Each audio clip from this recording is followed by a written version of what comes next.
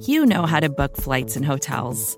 All you're missing is a tool to help you plan that unbelievable travel experience. That's why you need Viator. Book guided tours, excursions, and more in one place. There are over 300,000 travel experiences to choose from, so you can find something for everyone. And Viator offers free cancellation and 24/7 customer support for worry-free travel. Download the Viator app now and use code Viator10 for 10% off your first booking in the app. Find travel experiences for you. Do more with Viator.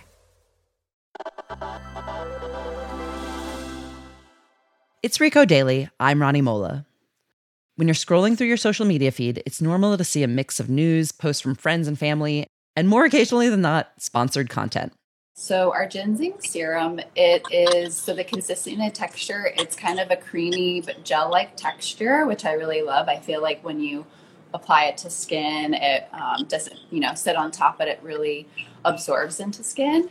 Lately, social media has been turning into the QVC of the digital world. Let me know down in the comments your thoughts and opinions about this face mask, and if you'll also try it out, because your feedback means everything to me. Thank you so much for watching, and follow me for more skincare tips. But this isn't your grandmother's live shopping experience. Vox's Terry Nguyen explains. So social media executives have been brainstorming ways to add shopping into their platforms pretty much since the 2010s. They were trying to compete with Amazon, which was emerging as kind of the default reigning e-commerce site. So a lot of social media platforms were trying to crack that code. They wanted to create this marketplace within their existing platform for people to buy and sell things. And the hard part was getting users to adopt that. In 2014, Facebook began testing like a buy button that would let users shop directly from the site. And that kind of led other platforms like Tumblr and later Pinterest to add these little like shop or buy platforms. And also Amazon, to that end, thought about launching an app sometime in 2017, which would create like a shoppable feed for Prime members, but that, never really took off. So I remember when Instagram introduced posts where you could tag items for sale, like you could touch the top corner of it and a bubble would come up with its price. How did that change the way we shop? If you kind of look at the Instagram app today, it's pretty crazy to think that about like 6 years ago in 2015, it had very little ads.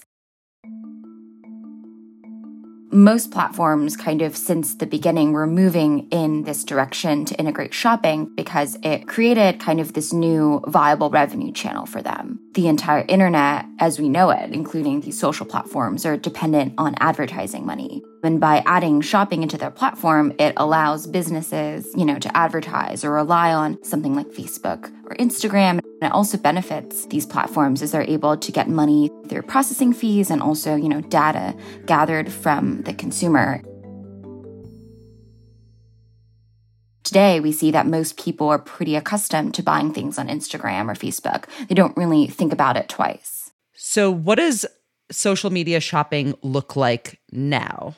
On platforms or apps like Facebook and Instagram, people can tune into a live stream and they'll have the option kind of at the bottom of the screen or kind of on the interface to buy something that the person who's hosting the live stream is talking about. So it does require someone to kind of tune into an event that's happening during a certain period of time. It used to be sort of perceived as a bit of a gamble to buy things on social media. Like there was a perception that, maybe it wasn't that trustworthy or dependent. How has that changed? I think we as e-commerce shoppers have kind of advanced past the stage where we beware what we buy online. With the pandemic especially, people have gotten used to ordering things online, whether that be through Amazon or, buying things close by through Facebook Marketplace. Still, though, I think creating, something like an Instagram page or a Facebook page offers an illusion of legitimacy for certain businesses that might not be what they appear to be. I recently wrote about kind of the rise of these ghost stores, which drop ship items, made overseas from Asia while claiming to be specifically curated creations. And so it does disguise where a company is from, kind of disguises who the founders are if they chose to not reveal that information. So it just creates another illusion of what a business wants consumers to think what they are. And now we have the introduction of so-called live shopping on social media. We have Pinterest TV. There's stuff on TikTok and Snapchat. How does that all work? The model for live shopping isn't new. I mean, QVC, the Home Shopping Network, has been around for decades. But a lot of tech platforms have taken an interest in live shopping because it has really taken off in China. And a lot of these tech companies crib ideas for their apps based on what works from Asia as well. And the pandemic's impact on how we shop has really made live shopping seem more viable as more people are shopping from home online. And also, if you look at how we were drawn to TikTok in quarantine, it creates kind of this perfect storm for this model of like live video shopping to succeed.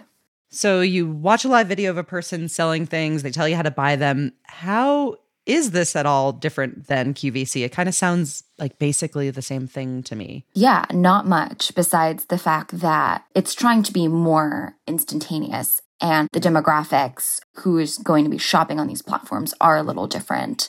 Shorts, which are in black, in denim, and in white. Item number there is a 61318. Those are priced at $27. There might be, faster shipping times if you're ordering through Amazon Live Shopping. And also the person who's on the screen selling you the items might be a younger influencer, someone who's famous on TikTok, for example. We're going to be showing you guys 20 items, and you guys definitely want to stick around and see what we have, including this dress and this outfit right here. And we're going to have 30% off price. Did you say that? Yeah, 30% off free shipping. For me personally, this seems sort of like a forced use case. Like, do people really want to sit through a video presentation that takes up some of their time rather than just flicking through a sponsored post and buying things?